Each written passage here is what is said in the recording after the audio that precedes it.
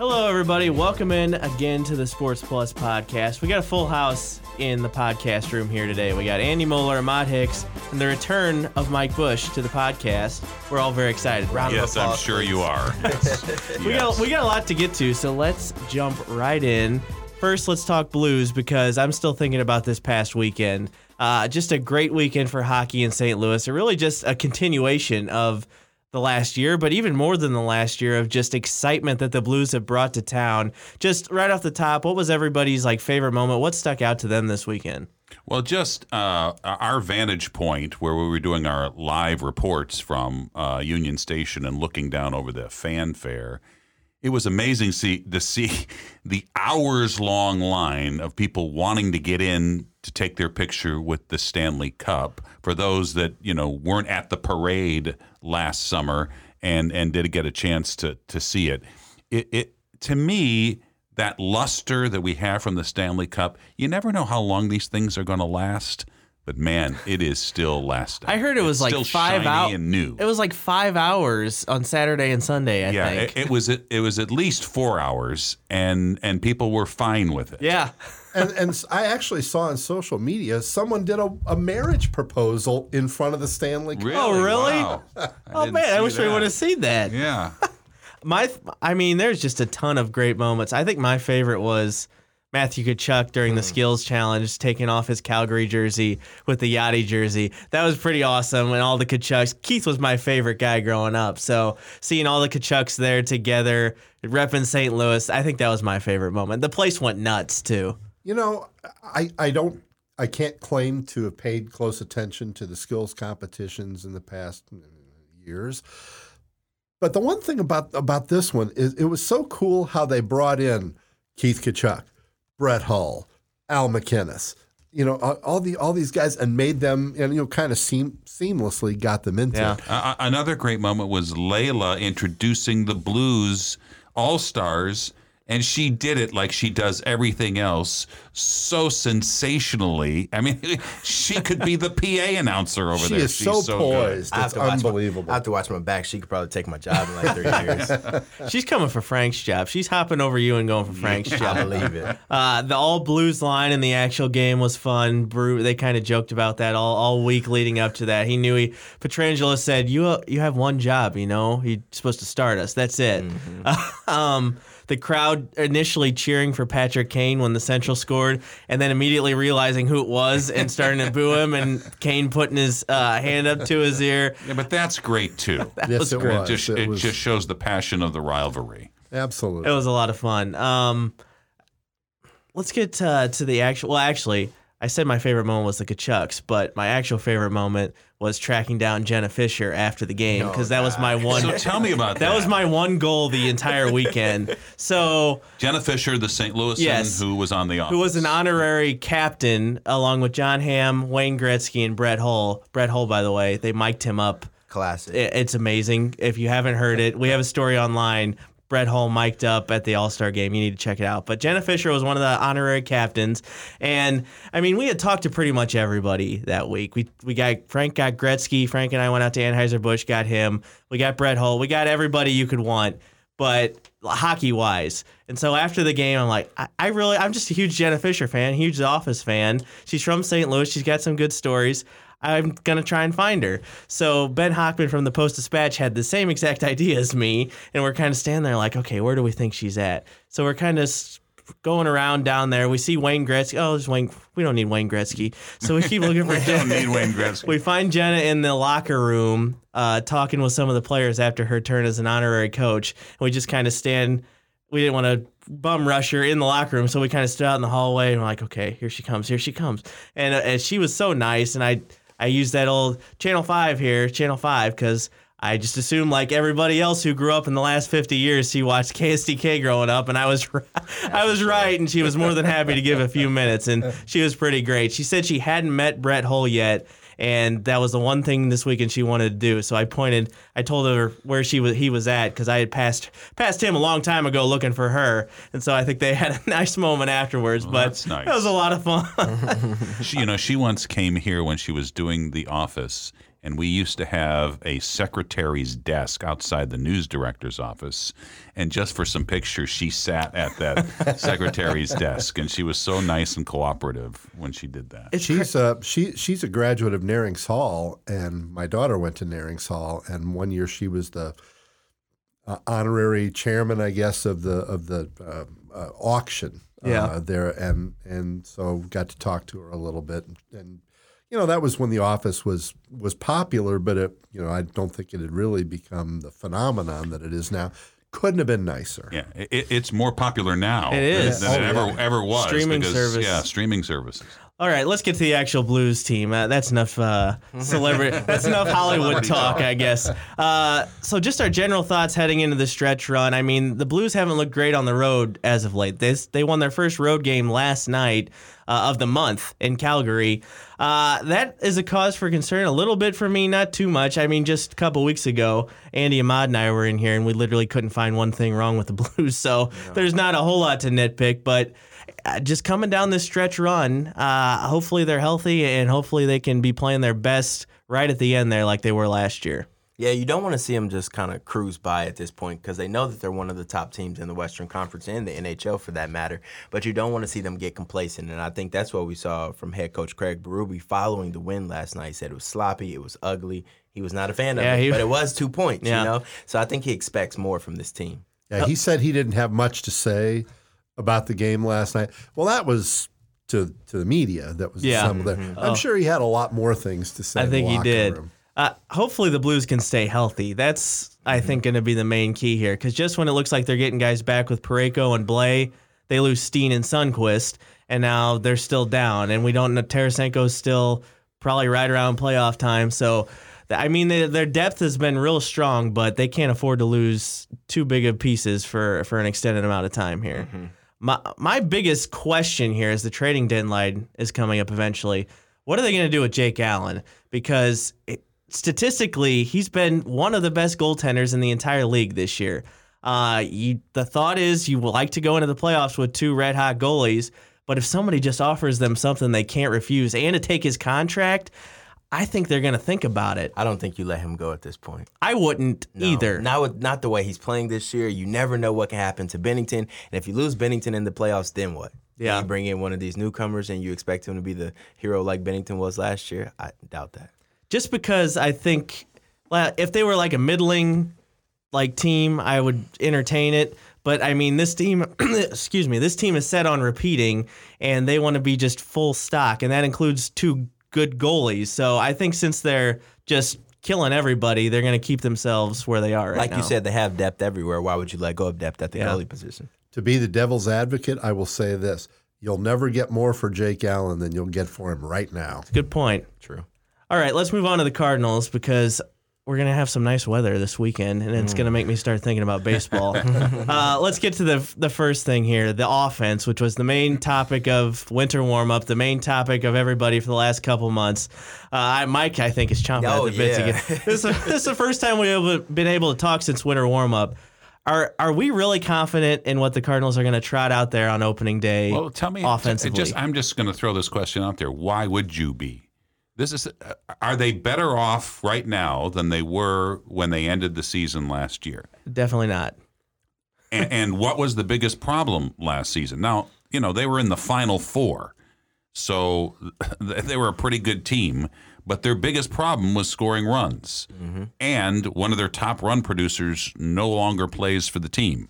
Mm-hmm. So how are they better off? And are we expecting Tyler O'Neill or Lane Thomas to be Ozuna or even be better than Ozuna? Or, and Carlson, maybe he will be, as good in the major leagues as he was in Double-A and the cup of coffee he had in Triple-A.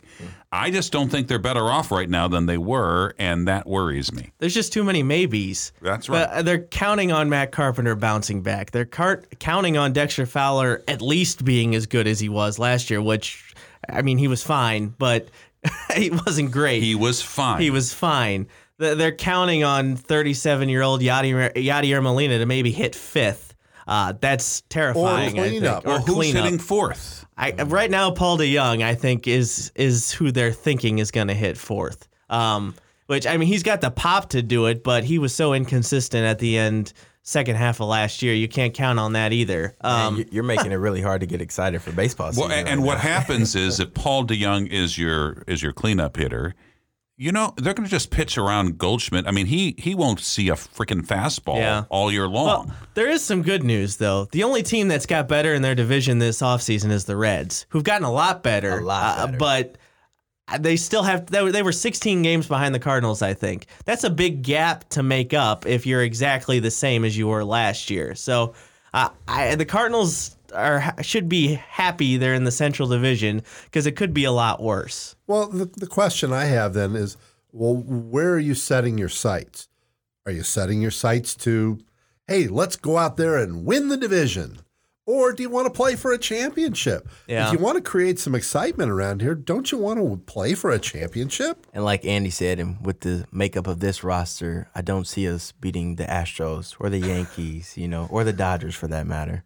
Or the Nationals. Well, let's get to this. Mike hasn't been in here since. We've had a couple Nolan Arenado conversations, and anytime he's mentioned in anything in St. Louis media, people have been losing their minds. What's your whole view on the Arenado trade situation? I mean, I would love to have Arenado. Do I think it's going to happen? I do not think it's going to happen, and I don't see, particularly after Bill DeWitt's comments at the winter warm-up, that they're even all that. I mean, I'm not saying they would turn down an opportunity, but they don't seem all that interested. And for something like that, you've got to be really aggressive. I mean, he would be the perfect piece to this puzzle to get them to where we all would like them to go. But I just don't see it. DeWitt threw a lot of cold water on that, essentially saying, "Well, this is the team. We can't afford anything, and if we did, a lot of money would have to come off the books." It's possible that Tyler O'Neill won't strike out as much, and we'll figure out a way. I mean, one would think if he stays healthy that he's a guy who can hit 35 home runs, especially. There's backup second baseman hitting 30 home runs now in the climate of the major leagues. So, and if he does, then all of a sudden he can be your cleanup hitter. Maybe Carlson's the real deal. Maybe he goes down to Memphis for a month and he comes up and he's tearing it up again. I mean, like you said, it's all about maybes. Yeah, maybe. Arenado's not a maybe. It's just not going to happen. Jack Flaherty's about the only non-maybe I'm feeling confident about it. I mean, Tyler O'Neill definitely has potential. I've told you guys this story before, but I got to watch him in Jackson in AA ball when he played for the Mariners, and every at-bat was a must-see at-bat. I feel like it was every 9 at-bats, it was a home run. But you knew there was that downside that he was probably going to strike out a lot, when he wasn't hitting home runs. But I felt like if he can get in a groove and be comfortable in this rotation and get more ABs, the damage can be done. I mean, I really think that that John Mozeliak's face is on this. I mean, this is a huge gamble that he's going into the season with this. That again, the buzzwords here, maybe. Maybe he's hamstrung by the people letting him spend the money, though. Well, that's true. And he has job security, but so I don't think he feels any pressure. Yeah, well, that's true. Yeah. The other interesting, there's a lot of interesting things from winter warm-up, but Yadier Molina and Adam Wainwright stole the show again like they always do. That last day, everybody waiting for them to talk. Wainwright could have talked for a half hour, but they took him out of there in 5 minutes to go sign autographs. But Yadi was pretty good too, and the big headline, he wants to play beyond his contract in 2020. He's going to turn 38 in July, I believe, this season. But I have no reason to doubt that he can physically do it. And honestly, he's putting up decent numbers as a catcher, and he's going to command that staff. So I'd give him another 2 years if he wants it. I think what you have to be worried about with Yadier Molina is, can he make it through a whole season, and can he be healthy for an entire season? He takes a lot of hits back there, and he gets hit a lot, hits to the hand, thumbs. We've seen he has bad thumbs throughout the past recent years. So that's one of the biggest concerns, but you do have to like that they signed Matt Wieters, to keep him on the roster. They've got Matt Wieters, and they've got Andrew Kisner. But that was a good signing to get Wieters back, because they could. I'm not saying they will, because Yadi wants to play every day, but they could rest him a little bit more. Hopefully he'll let him. Right. Yeah, well, that's the thing. Or when if he Yadi wants to play, it seems Yadi gets to play. Or if Yadi gets injured like he did last year, Yeah. you've got somebody who can step in and technically not miss a beat. Yeah. Sure. Adam Wainwright also keeps saying he's taking it year by year. Most people thought last year was it, but he was really good coming back this year, and he's going to be counted on this year to be good. He's looking forward to that. We think this is it for him, right? He was really good at home last year. Yeah. Yeah, okay. I mean, that's a good point. yeah, one would think this would be it. And one would think he won't be as good because he's another year older. But I don't put anything past him. The guy is a competitor, and I think everybody wrote him off for last year. And like you say, he was very, very good at home. He wasn't just good. He was really good at home. His postseason starts were just awesome. I mean, the Cardinals' offense couldn't help him out at all, but they were so cool. Him and Scherzer dueling in the NLCS was one of my favorite games of the year. I'll say this. There are very few people in all of sports that I root for harder. Every time he takes the mound, it's must-see TV for me. I really want him to do well. There are very few athletes that are mentally tougher than Adam Wainwright is. Now, sometimes getting that message to go from the brain to your right arm may not exactly work, but you know, in my mind anyway, when he throws his final pitch, he's going to walk right into the Soundbite Hall of Fame. Oh my gosh, yes. Well, he could get a job as a color commentator day one, no question. He's going to be leaned on pretty heavily now that Jose Martinez is gone, because those were our two guys. And now we lost one of them. Also, some fun Cardinal stuff I want to talk about here.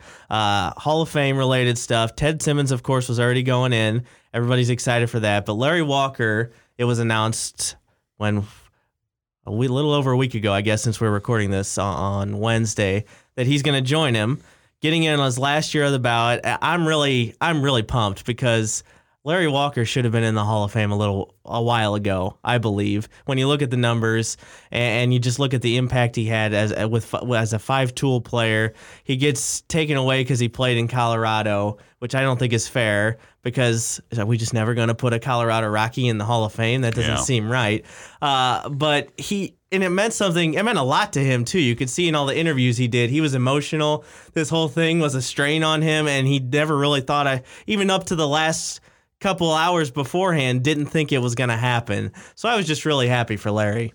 No question about it. I mean, you know, he made an incredible debut here when the Cardinals picked him up. He struck out in his first bat, but got a standing ovation before and after he struck out. And you know, and he's another guy who was very good with the media.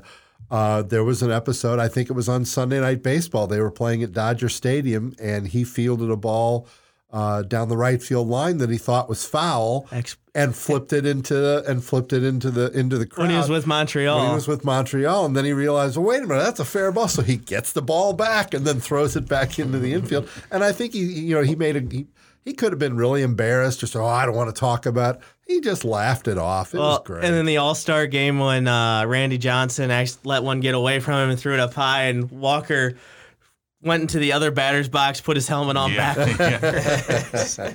Yeah, he was. I'm very happy for Larry Walker. Cardinal theme weekend in Cooperstown should be a lot of fun. Scott Rowland also trending positive. His third year on the ballot. He's at 35% this year, which doesn't sound very good because you have to get 75%. But he was just at 17% last year. There's not going to be a first ballot Hall of Famer for at least another 4 years.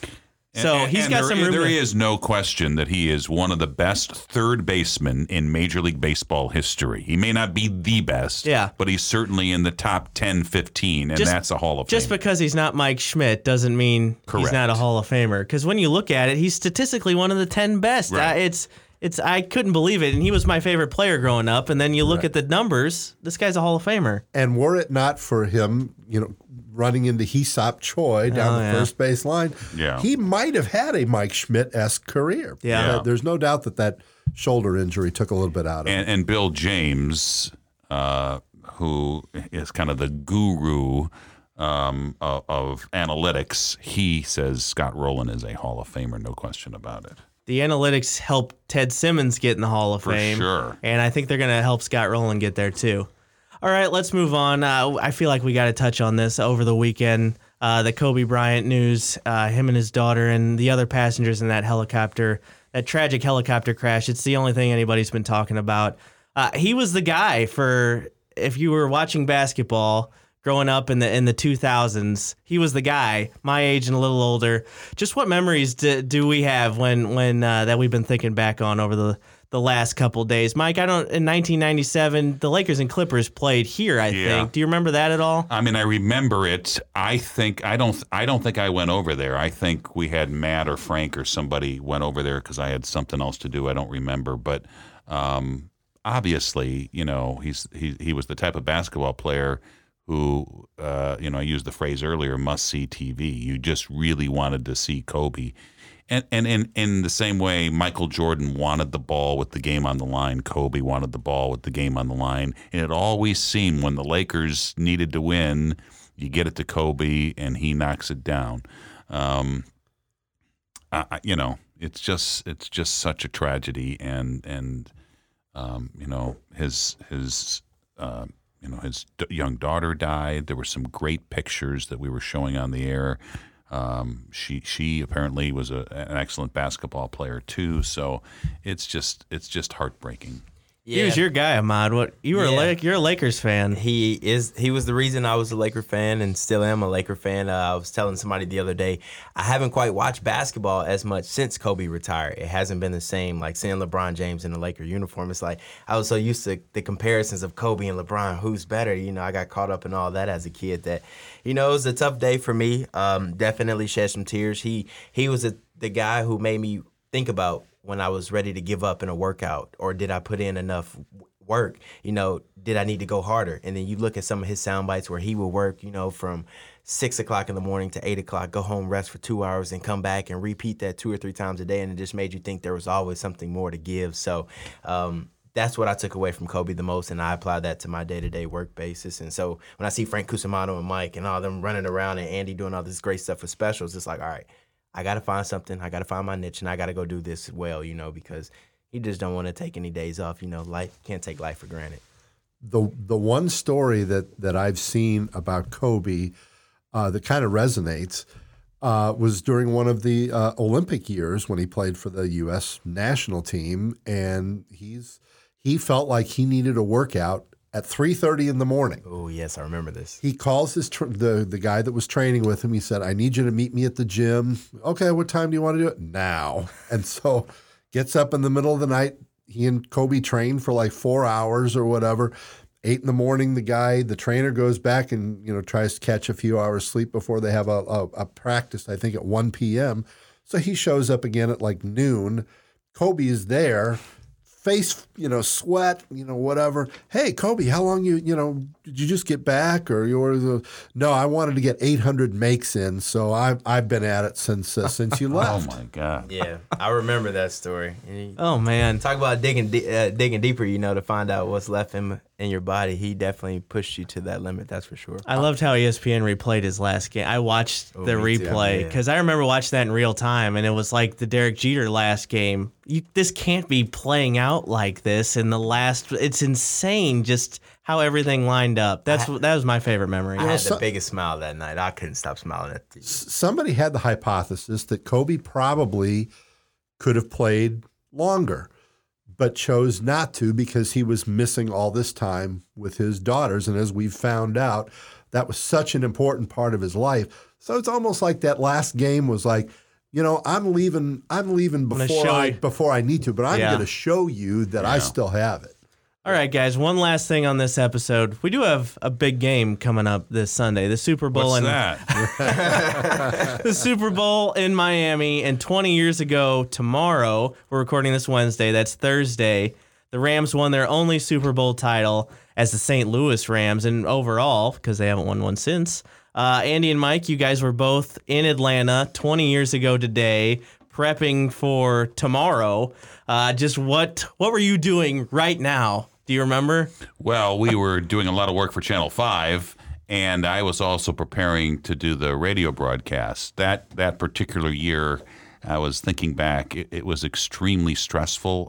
I put the stress on myself. Every Monday, I would start memorizing the names of the other team that the Rams were going to play that day, and I would try to memorize, about 30 players. I didn't necessarily memorize the number of the backup offensive linemen, but and then you fill out the charts, and you got to. But then our news director here never let whatever we had to do for Channel 5 go. So if you remember, most of their games that year were at noon. I think all their games were at noon. Well, because they were coming off of 4-12, right? The season. And so we would do Sports Plus. I would make it back in time to do Sports Plus. I think one time we did Sports Plus from San Francisco. But anyway, so that whole week. Hold on. So you would do a game on the road at noon and then fly back here to do Sports Plus Correct. at like 10:30? Correct. Oh, my gosh. All year long. I mean, that was what we did. And I would talk to Andy, and I said, well, I've got this pack. And I get back, and we do packages. And anyway, but the point is that week we were live from the team hotel. Here's one story I remember about that. See, I knew I'd get him going, Andy. So Stan Kroenke was in the lobby right after we finished the 6:00 show, and he and I at that point had a pretty good relationship. He was the minority owner of the team, and was very friendly, and I guess Josh was playing. He was either at Mizzou or he was a senior in high school, something. And Stan was going to fly back the next day to go see him in his plane, to go see him play and then come back. And he asked me if I would go, if I wanted to go with him, which of course I did, but I couldn't. I had too much work to do. And then I think of what happened with Stan Kroenke. That sounds insane. Blows my mind. But we would do live shots from the team hotel. It was such an exciting time. And I just remember thinking going into that game that the Rams were going to win the Super Bowl. I think they were so good that year, and they were so exciting. And one other thing that I think people should take a look at, go to YouTube, and I want you to look up any game from that year, any home game from that year, and I want you to listen to the crowd, and I want you to see what kind of football town this really is, because no one expected the Rams to be what they were, but that crowd was so into every single game. It was one of those things where they talk about the 12th man in Seattle.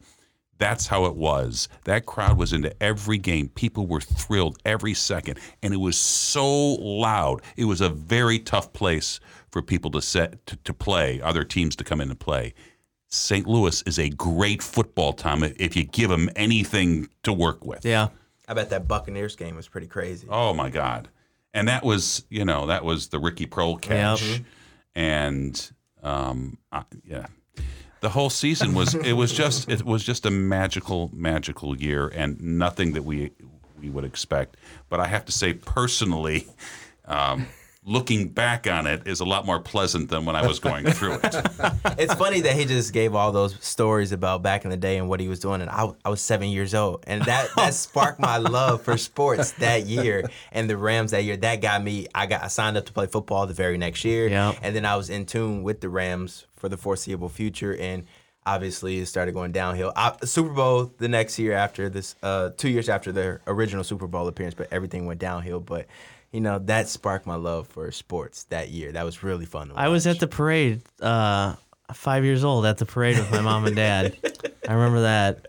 I can tell you they sent me home because I'd already racked up enough overtime from the week. So I literally was watching the parade, turning back over, looking over my shoulder as I'm headed to where my car was parked as the parade is passing by down Market Street. But I can tell you that the most vivid memory I have of that Super Bowl year. Now you think it's a glamorous covering the Super Bowl and everything. Well, they take the TV media.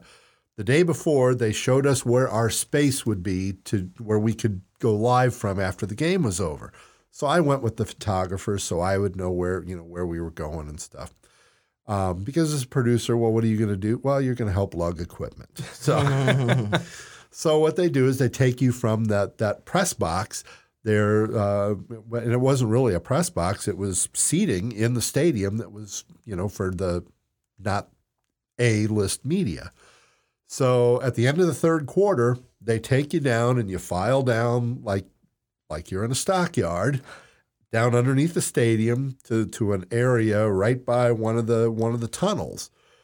And they had it, they had the fence, the temporary fencing up or whatever, and they had TV monitors. So we spent the fourth quarter down there. So I saw Isaac Bruce's touchdown and Mike Jones' tackle from a TV monitor underneath the stadium. But as soon as ABC got off the air, they removed the temporary fencing, and we all fanned out like it was a cattle drive to get to our spot and waited for Mike to come down. And the difference between Andy's experience and mine, because I was doing radio, because that was pretty much my experience 2 years later when they lost. But doing radio, I walked into the radio booth that day, and I said, this can't be our booth. We were on the 50-yard line. And I'm looking to the national radio is a little further down. The TV is had their own perch. And I thought, the local radio station has a 50. I mean, literally, we split the 50-yard line where I was standing. It was unbelievable. And that's where I watched and called the How did you Super get down Bowl to the game. field afterwards? As soon as we went off the radio air, I ran down to the field and we did Sports Plus Live. We did. Look at That's that. what we did. Well, and speaking of pretty this cool. year's Super Bowl, I'm going with the team who compares to the best show on turf, and I'm going with the Kansas City Chiefs and Patrick Mahomes. Now, I think- Kurt tried to Andy set Kurt Warner up on an interview with that, and Kurt kind of gave it to him, but wouldn't quite go all the way Oh, there. no. He actually said he didn't think that the Chiefs were as good as the greatest show on turf, and we kind of had this discussion before we started that they probably weren't. Because in my eyes, the one thing that the Chiefs don't have, they don't have Marshall Faulk. No.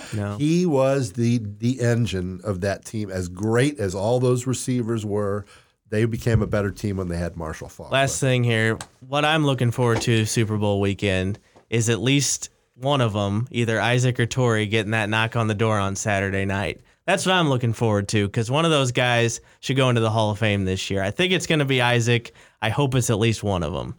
If it's one of them, I think it will be Isaac. Yeah.